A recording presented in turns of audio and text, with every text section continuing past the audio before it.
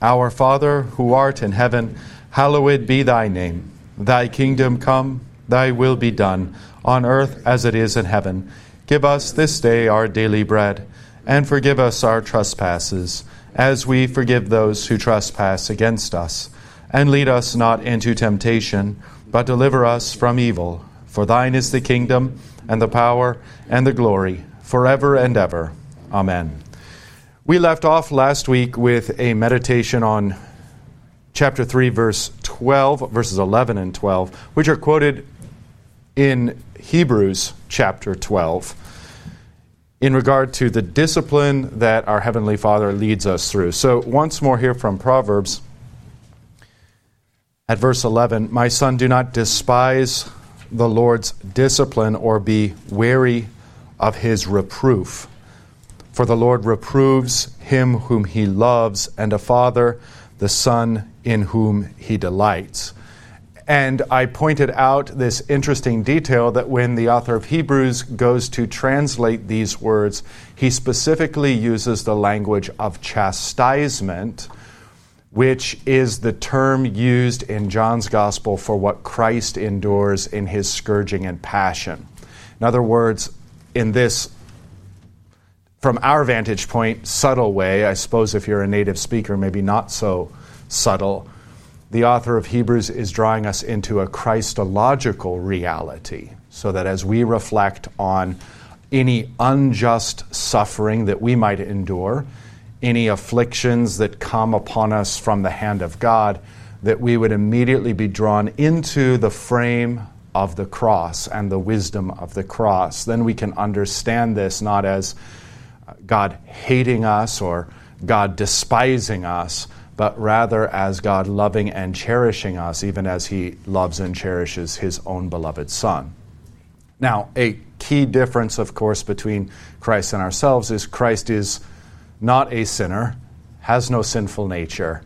We are sinners and have a sinful nature. And so there is a change of shape in the discipline we endure. St. Peter will talk about this, and he'll make a distinction between suffering for those things that are sinful, that is the just punishment upon our sins. We ought not really this is a kind of discipline and chastisement, but this is nothing that is unique to Christianity. Everyone in the world, if they do wrong, faces consequences to that wrong. What's more particularly in view is where there is no specific rhyme or reason. The affliction of God simply falls upon you. And again, Job is the biblical masterpiece on this concept and theme, because Job is innocent and righteous. Now, do we mean that in an absolute sense? No. But what Job clings to, despite the statements of his friends to the contrary, is that he has not done anything that deserves this specific amount of affliction that has befallen him. So Job's friends are constantly saying to him, come on, God is just. He wouldn't do this unless there was just cause or just reason. So you must have some secret sin. Fess up, Job. And Job refuses. And you can see here a very important distinction, a very important category of thought, and that is this thought of relative righteousness. I think if Job were a modern-day Lutheran, he might say something like, well, I deserve all this and worse. And then Job's friends would say, yep, we told you. And it would be a very different theology. Because the friends of Job who say, oh, you deserve all this and more, in the end are rebuked by God. And Job is upheld by God. So the problem of suffering, when we think of it just in terms of sin in a vertical relationship, then we can all say, well, I'm a sinner, I deserve hell, so whatever temporal punishments come on me on account of my sin, those are righteous and just, and I have no reason and room to complain. The problem is, as soon as you look at your neighbor who is completely engaged in impenitent wickedness and does nothing but prosper, And it's like God can't keep from pouring blessings upon this person. That's the rub. Okay? And that is a valid biblical category. If we miss that category and way of thinking, we're going to be confused and misinterpret and misread Job as well as any number of Psalms that meditate on this theme. So then, when we are afflicted and we can't figure out a rhyme or reason for that affliction, the guidance of Hebrews, the guidance of Proverbs, is to receive this from the hand of God as from a loving Father. To humble oneself and receive it in such a way that one might profit from it. That's the task. So what does this do then? Let me start here. In receiving the affliction from our Father's hand and trusting ourselves to Him that this is good for us.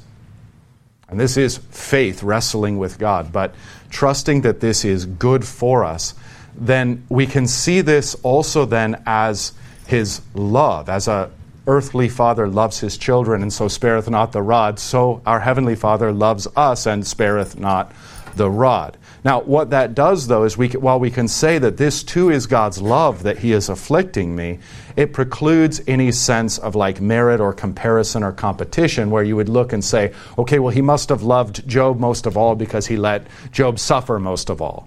Right? We're not going to just build a different ladder of comparison where we say, okay, the level 1 is just, oh, this person is blessed, God must love them. That's obviously theologically erroneous. But then the flip side of that would just be, oh, this person's suffering more than anyone else, God must love them. No, that too is erroneous. Both of these are too simplistic.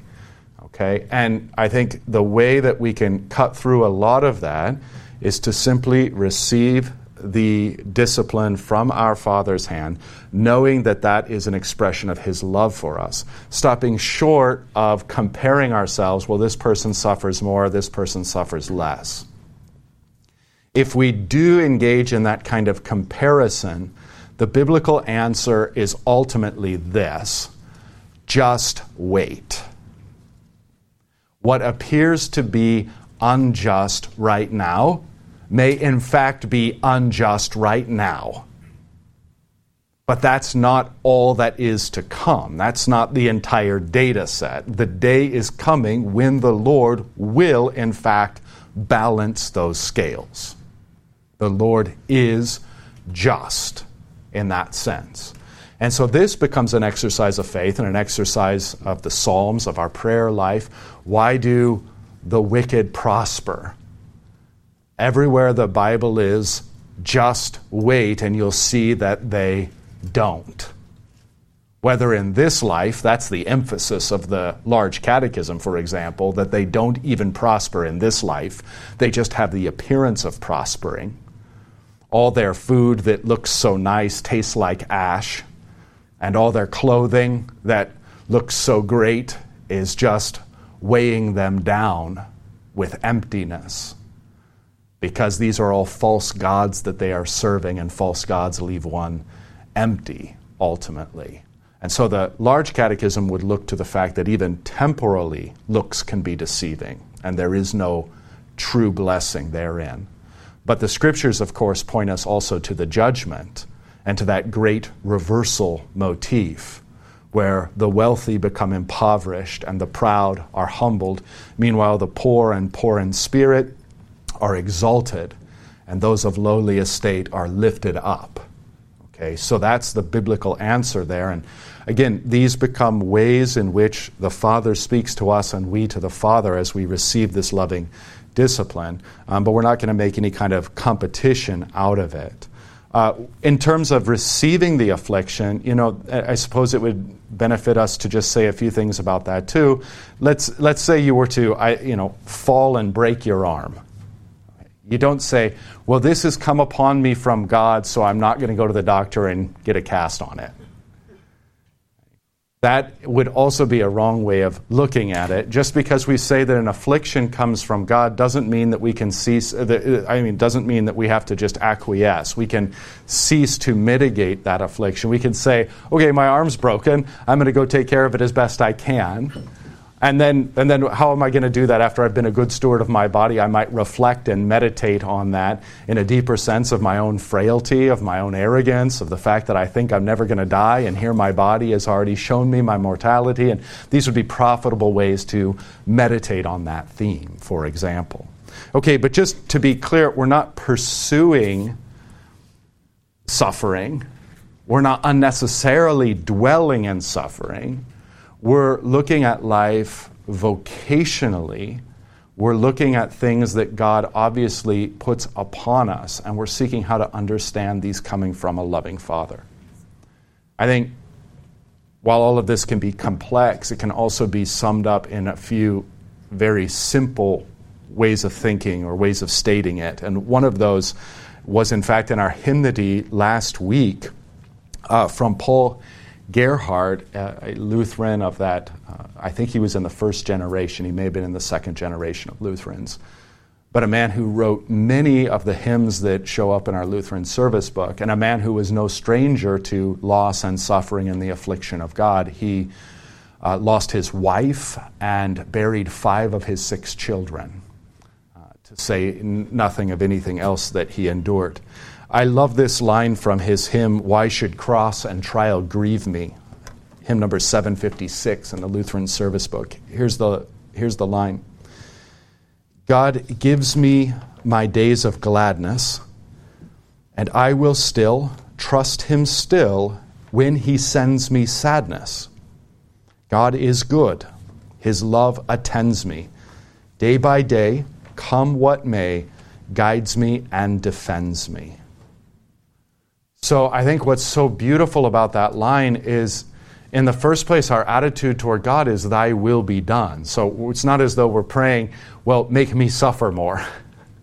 We're simply praying, thy good and fatherly will be done in my life, even if that's contrary to my own will, contrary to my own sense of what's good and right. I'm going to entrust myself to your higher wisdom and your higher understanding.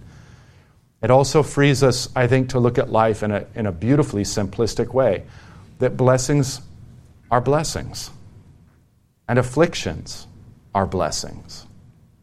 So that whatever we receive from God, we don't need to look at it and be suspicious. Again, where this theology of suffering goes wrong, it's if God afflicts us and that's how he shows us his love, then maybe when he's blessing us, he's actually cursing us. And so you get a blessing and you might even think, well, he's just blessing me so that he can take it away later. It's this kind of suspicion of God or suspicion of blessings. That too is an error. What we want to say, again, with Gerhard, with Job, the Lord gives, the Lord takes away. Blessed be the name of the Lord. Blessed be his name when he gives. Blessings are blessings. Blessed be his name when he takes away. Afflictions are blessings, even if we can't comprehend how. Okay, and then we can think too of ways in which our circumstances might require wisdom of other Christians or even seeking the wisdom of the pastoral office.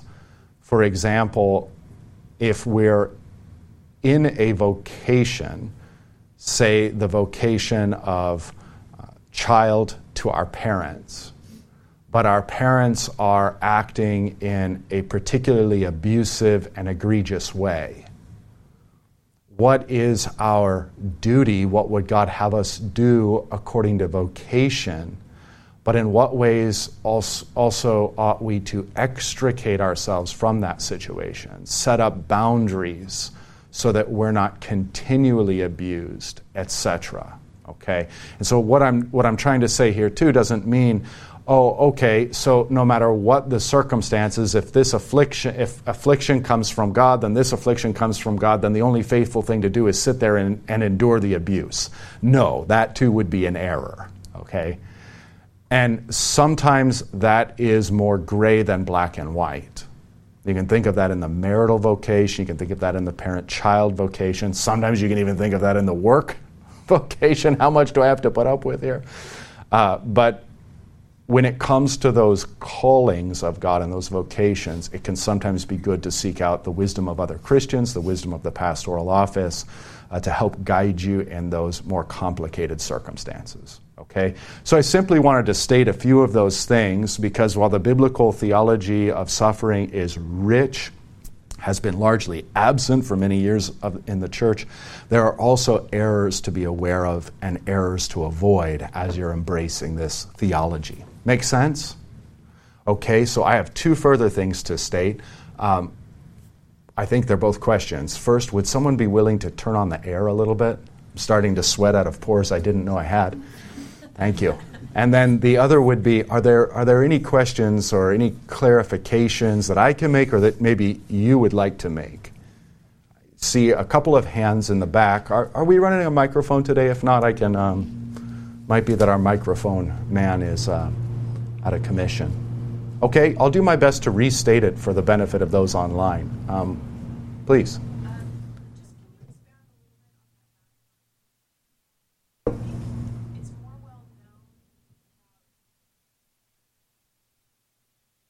And I think that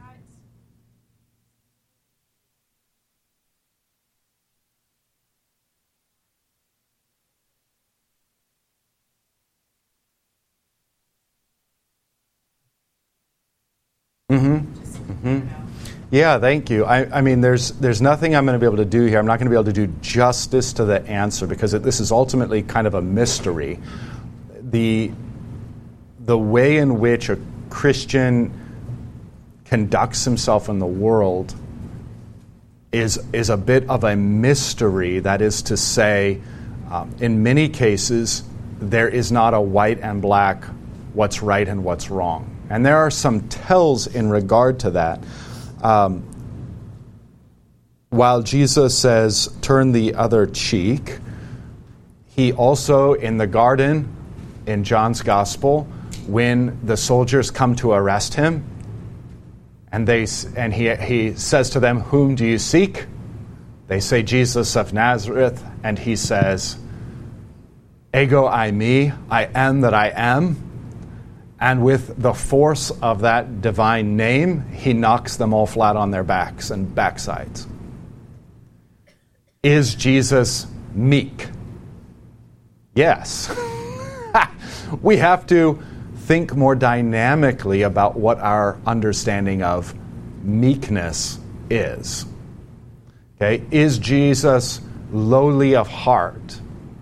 Well, Jesus, of course, famously fashions a whip of cords and drives the money changers out of the temple. Is he, in that moment, lowly of heart? Yes.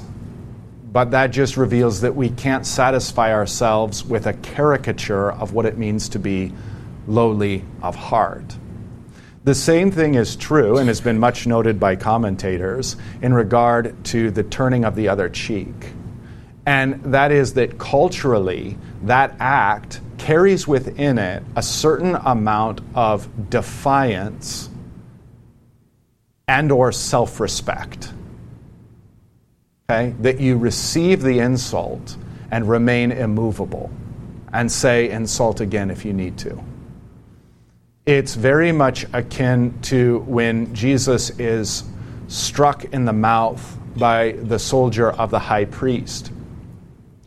And he doesn't just hang his head, but in that moment he says, rather, if I have said what is false, demonstrate that. Is that also turning the other cheek? Yes.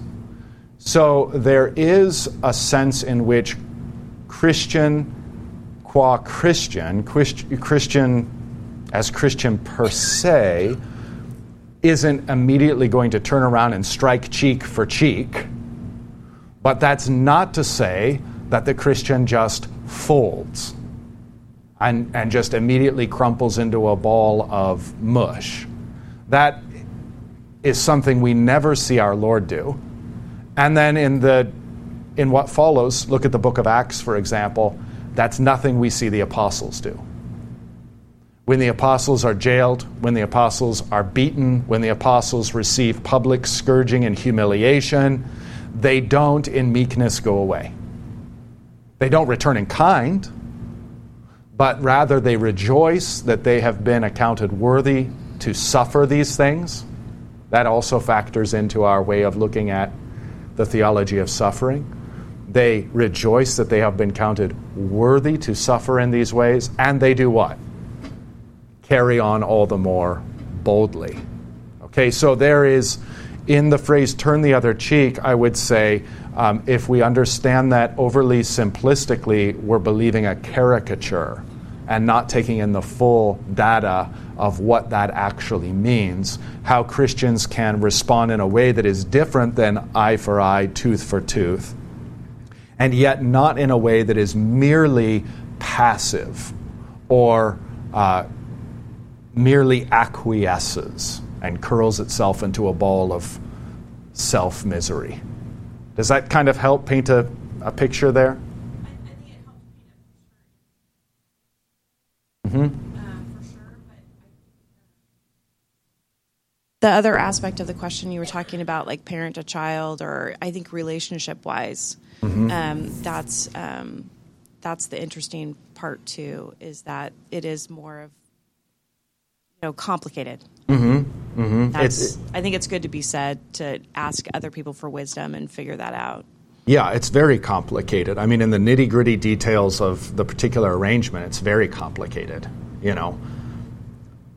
What do you do when dad's yelling at you and you're about 25% wrong and about 75% right? And he's kind of misunderstanding you, so he's about 50% right and 50% wrong. And what are you supposed to do? And how are you supposed to think about that? And how are you supposed to navigate that after the fact? I mean, these are all very detailed, complex circumstances that probably everyone in one way, shape, or form finds themselves within.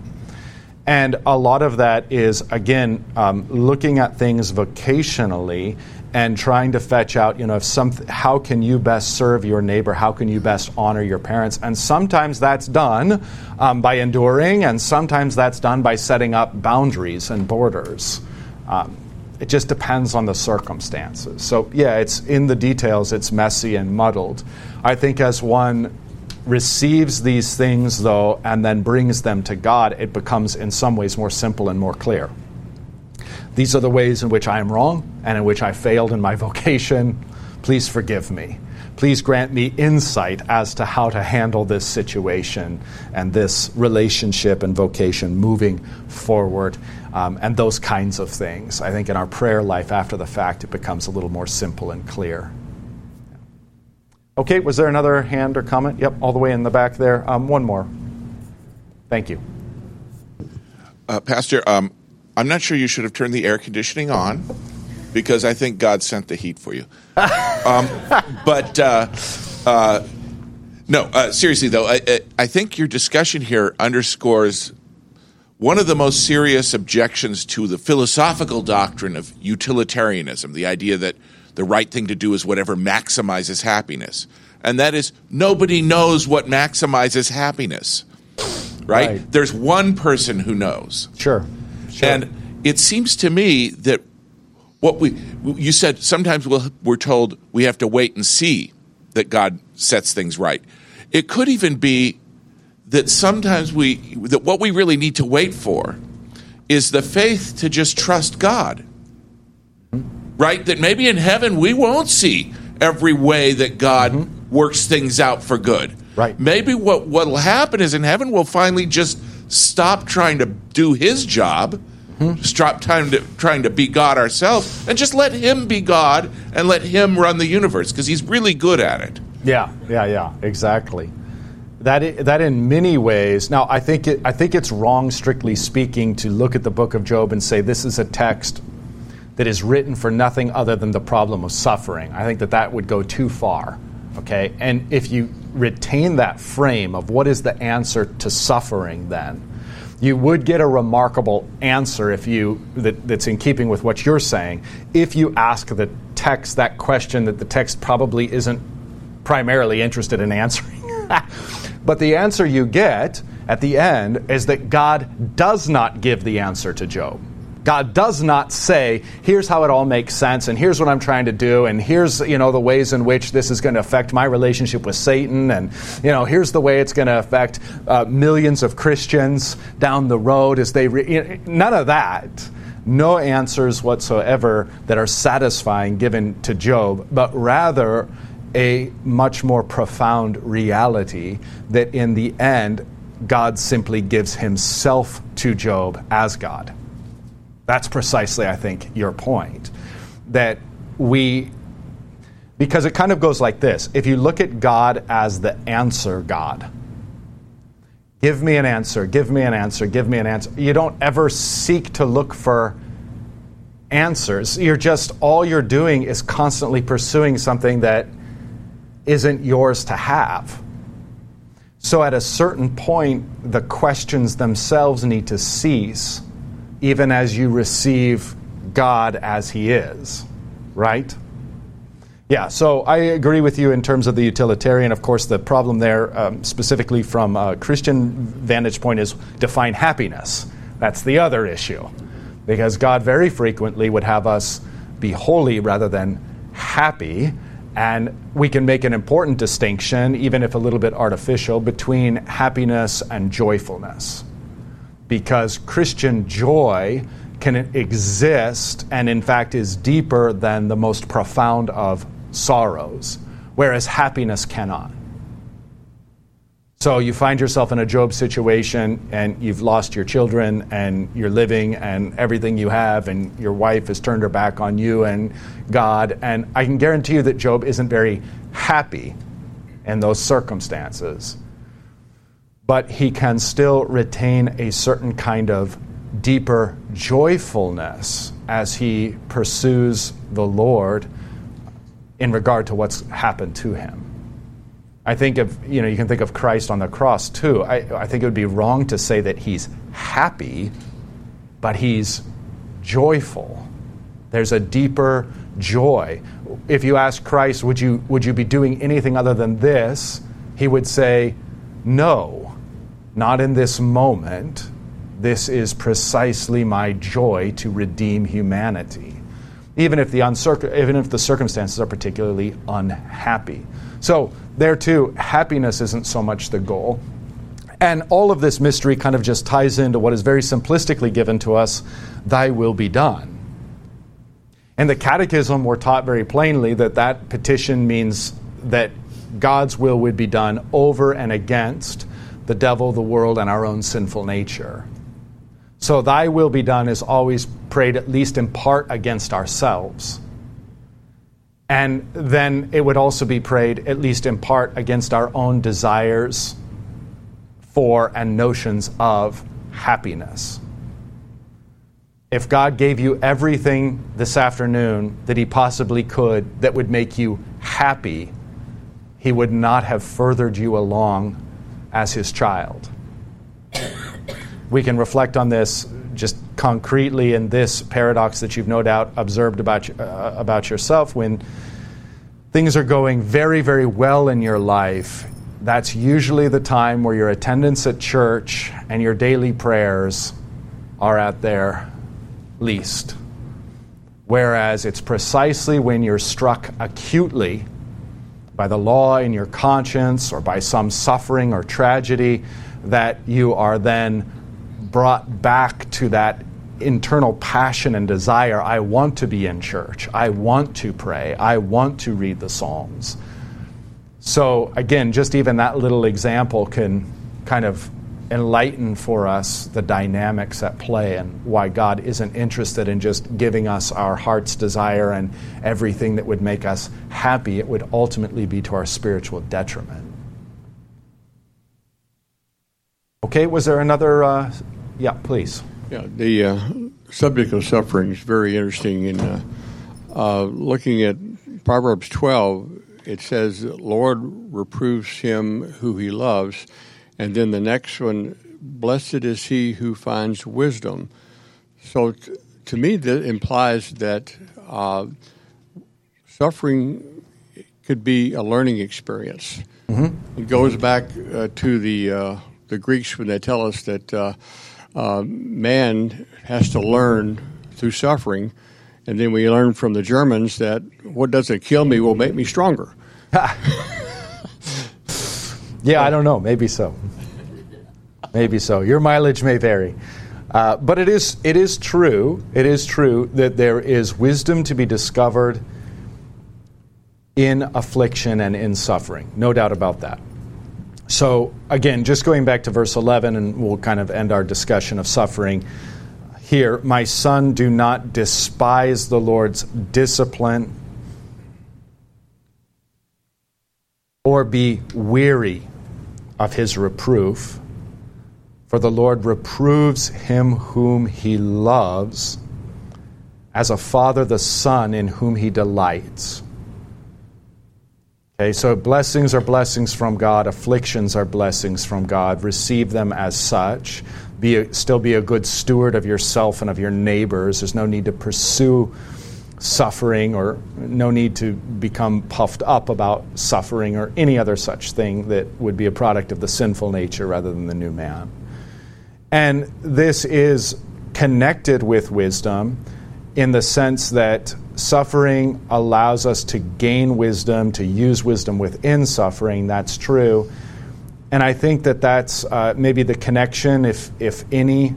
Don't want to make it overly explicit here. I'm not sure it is. But the connection then with verse 13, blessed is the one who finds wisdom. Of course, it might be apropos to recall the quote of Luther here, and I'm pretty sure he's drawing on a deeper tradition, so this isn't a unique or distinctively Lutheran tradition per se, maybe the way Luther articulates it, but that is that there are three things that make a theologian, and that doesn't mean somebody who goes to seminary or a professor of theology or a pastor. This means all of us as Christians. There are three things that cause us to grow in our capacity as students and disciples of God. And those things are, first and foremost, meditatio on His Word. So meditatio is the first, but it's not meditation in the sense of, sitting in a dark room with your legs crossed, thinking about nothing. Meditation in the sense of dwelling on His Word, repeating His Word. The analogy is frequently used of chewing on and digesting His Word. Okay, that's meditatio. Oratio is prayer, responding to that word, and that shapes and forms within the Christian the habitus of theologian. Okay, that's the characteristic or the character, the aptitude for theology. And then last but not least is tentatio. So you have meditatio, oratio, and tentatio. And the tentatio would be directly translated as temptation, but in German it would be Anfechtung, or in English probably closer to affliction. And you can actively pursue meditatio, and you can actively pursue oratio, studying God's Word and prayer. The tentatio is going to be put upon you by God and or Satan. And Satan only as the tool of God. That's where Luther says so beautifully that Satan is still God's Satan, just to say that Satan can't do anything apart from the good and gracious will and purposes of God. So no matter what Satan does to subvert God, God is so much higher that he can change that and transform that into the very thing that serves God's good purposes. All right, so the devil attacks you in your conscience, and he wants to damn you. What is God going to do with that? In the first place, he's going to use that temptation to drive you to the cross of his Son. And then he's going to drive you into a deeper understanding of sin and redemption, a deeper understanding of the dynamics you find yourself within, a deeper understanding of God's Word and of prayer, a deeper ability to help and heal your neighbor. And all of this was caused, at least in some sense, by Satan. And that's the delightfulness of God, where no matter what Satan does, he ends up serving God. So Luther will say very flippantly, the devil taught me theology. And he means that in exactly this deeper sense. And he means it as a profound and stinging insult on the proud and arrogant devil, that all he's done by his attacks is driven Luther into the Word of God that he might know it more. And so the devil has done nothing but served God's purposes.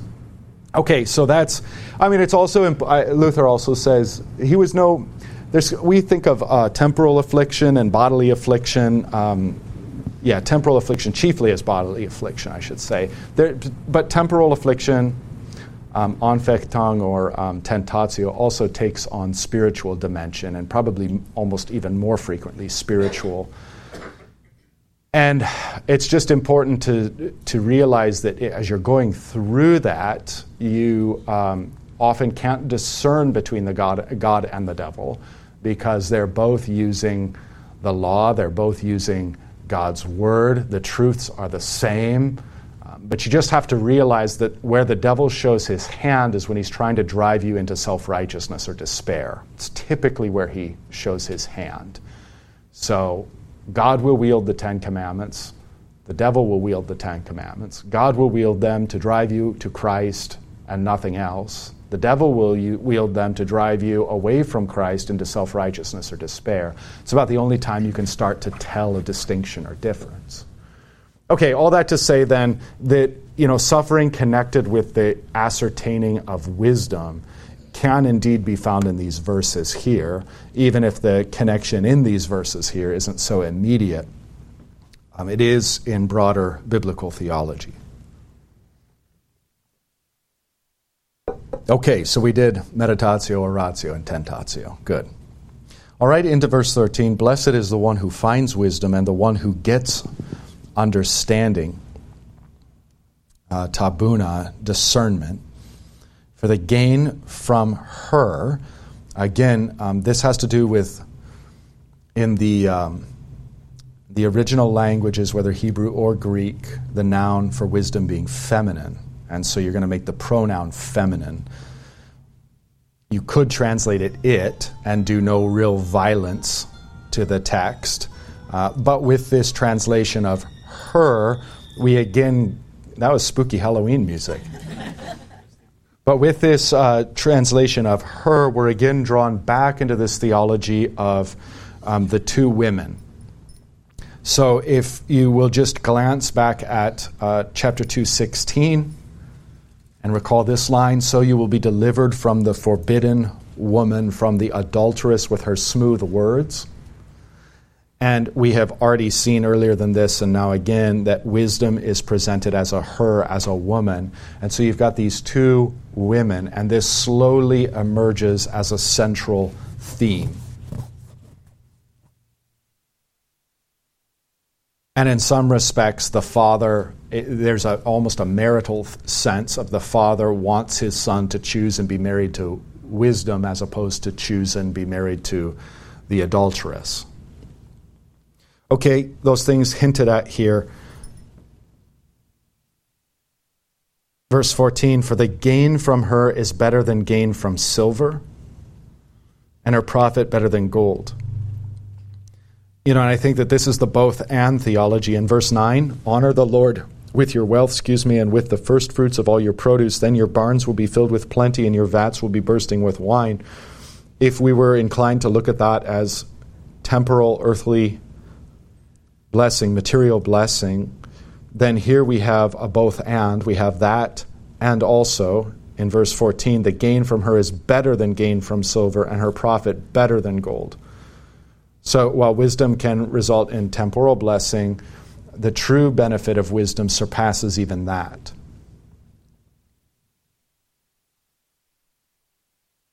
She is more precious than jewels, and nothing you desire can compare with her. And I don't think that we have to do any real heavy sermonic lifting here to understand the point. It should be straightforward. Earthly wealth has its uses, but those uses are in fact limited, and they can't actually penetrate to the deeper things of man.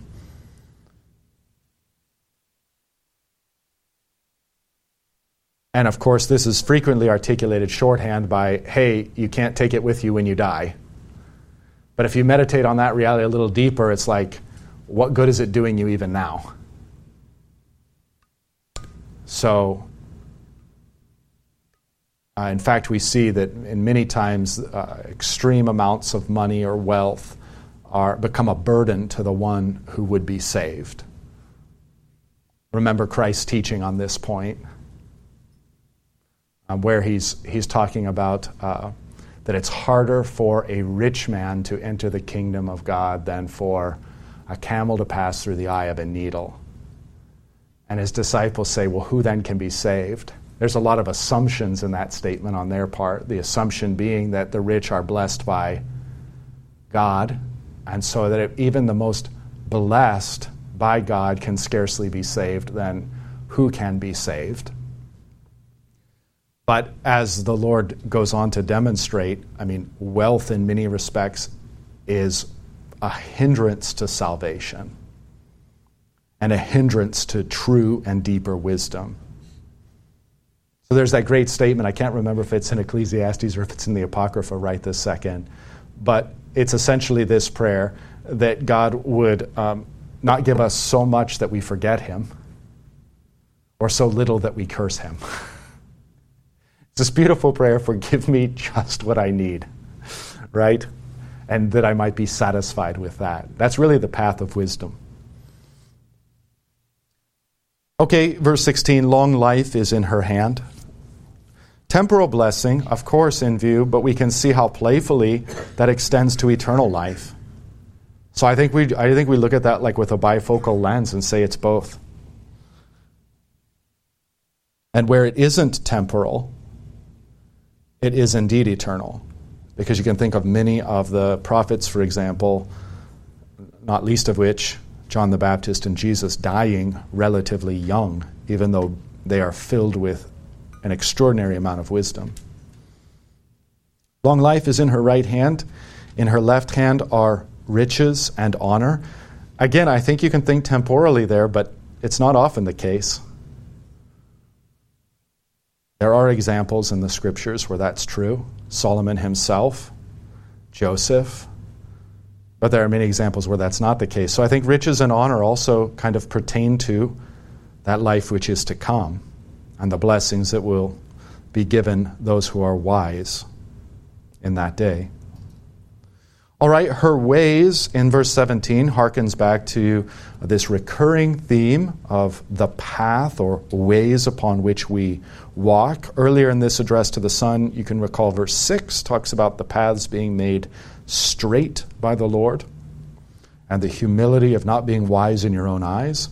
So her ways here in verse 17 are ways of pleasantness.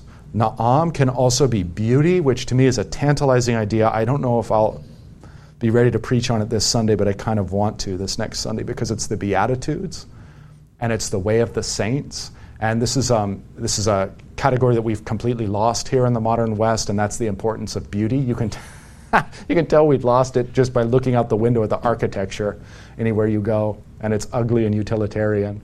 And you can look at modernism and progressivism and the kind of architecture and art produced by these things, and it's hellish. It's just a hellscape.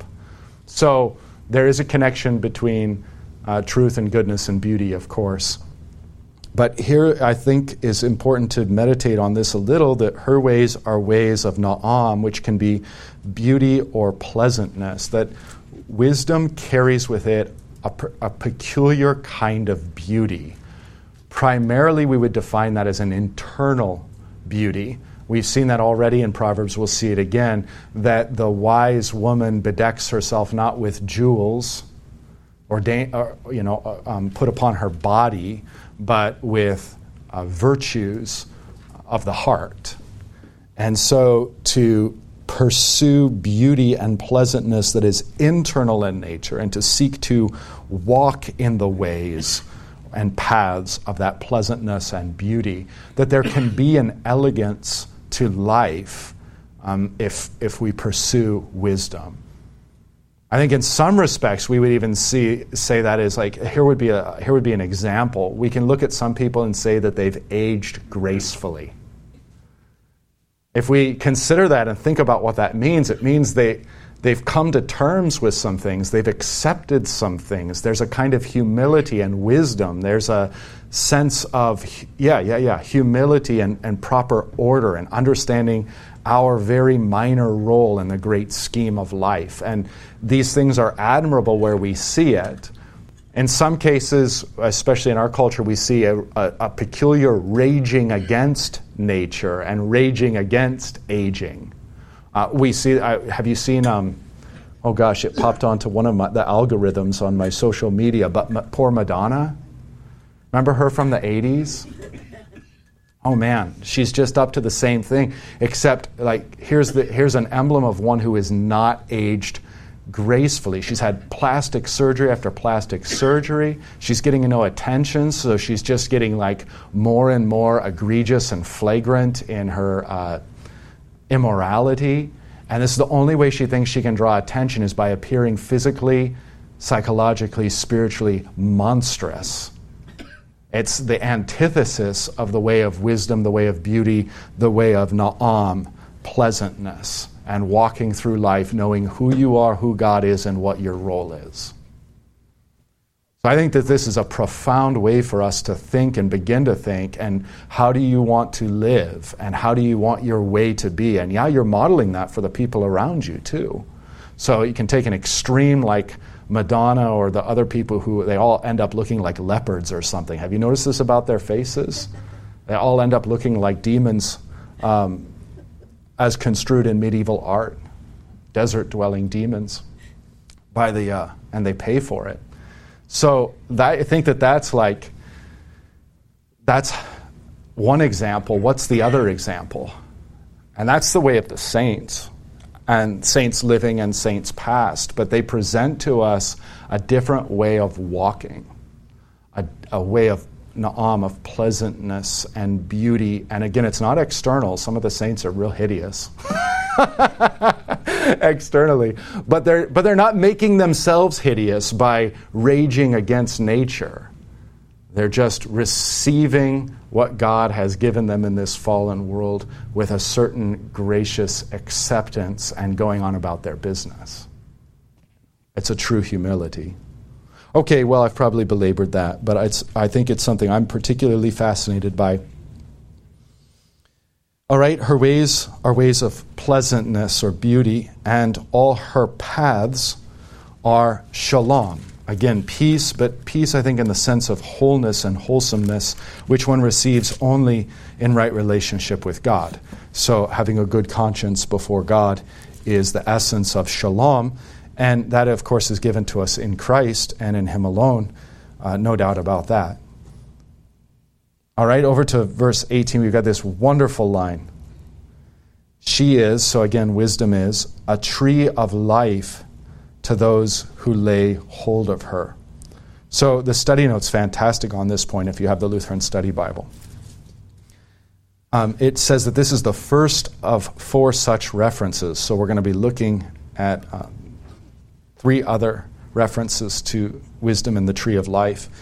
And the study note goes on to say the tree of life found in Eden was able to impart eternal life to those who ate its fruit. Okay, so that is probably exactly the comparison here, that the tree of life in Eden was to sustain eternal life in Adam and Eve and the human race. And the parallel then is that we are sustained by wisdom. No doubt about it, we can reflect here deeply on wisdom as being Christ, the personification of Christ, and so Christ is right at the center. I mean, again, we could spend eternity here just looking at all the different ways the Proverbs works, and we could always return to that theme that wisdom is Christ. Maybe here especially apropos, just in the sense that the tree of life, wisdom, Christ are all the same reality, the same source by which we have and receive life. I mean, Christ is quite literally with his cross the tree of life, and that's a fun meditation. The tree of, especially when you contrast that with the tree of the knowledge of good and evil, how it looked beautiful, but its fruit looked beautiful, but it gave death. And now the tree of the cross, what could be more ugly? And the fruit hanging from it, the body and blood of Jesus, what could be more horrific? And yet it is this very thing that gives life. And so in both cases, God requiring faith over and against sight. What could be more beautiful than the tree of the knowledge of good and evil that you would eat, and yet it brings death? What would be more hideous and more unthinkable than that you would eat from the tree of the cross and receive in your mouth the body and blood of Christ, and yet by this very act you receive life? So thus, Christ and his cross being the true tree of life for us as Christians, when we go to the altar to receive that, we're always going to the new Eden. All right, she is a tree of life for those who lay hold of her. Those who hold her fast are called blessed. And so we have a beatitude here. And anytime we have a beatitude, we ought to recall our Lord's teaching, the Beatitudes, Matthew 5, the beginning of the Sermon on his Mount. I'm not going to go into any detail there because that's probably my sermon text for next week. All right, in 19, we've just got some beautiful construction. Okay, so 19, the Lord by wisdom founded the earth. We can certainly see that Christ there, God speaks, let there be, and through his word, the earth is founded, everything in the cosmos. So to see Christ here, absolutely right. It takes us back to Genesis, but also forward to Christ. The Lord by wisdom founded the earth. And even deeper than that this wisdom is written into the earth. I think that's the other thing. This wisdom isn't contrary to the earth. It's contrary to the earth if you're conceiving of the earth as the fallen reality of man. But if you're thinking about nature itself, creation proper, that which has been tainted and corrupted, but that which in and of itself is still good, the wisdom of God, the Word of God, is written all the way through it. And that is of utmost importance, because then we can see, in light of the Scriptures, we can see then what many church fathers call the second book, that is, nature and its revelation of God. We can perceive it more accurately and more rightly. So you can see Christ proclaimed through the cosmos and the various truths of God, his wisdom, his justice, his right ordering. You can see these things proclaimed through the creation, which then shows us that there's something much deeper going on in the Bible than mere metaphor and mere analogy. Now, I'm not denying that there are mere metaphors and mere analogies in the Scriptures. Fine, no problem, and we know them when we see them. But there is a deeper sense in which God is calling things out of nature that he, before the foundation of the world, wrote into nature precisely because they reflect some deeper, profounder spiritual truth that has been revealed to us in the Scriptures. So that if we read nature and the natural revelation in light of the specific revelation of Scriptures, the world will begin to be transformed before our eyes and we'll begin to perceive things we never perceived before. And that is the Word or wisdom written, Christ himself, written through the cosmos. It's not by accident and it's not exploitative, nor is it mere metaphor or analogy. I hope you can see my point there. Okay, so the Lord by wisdom founded the earth. The whole thing is established by wisdom and is penetrated through by wisdom.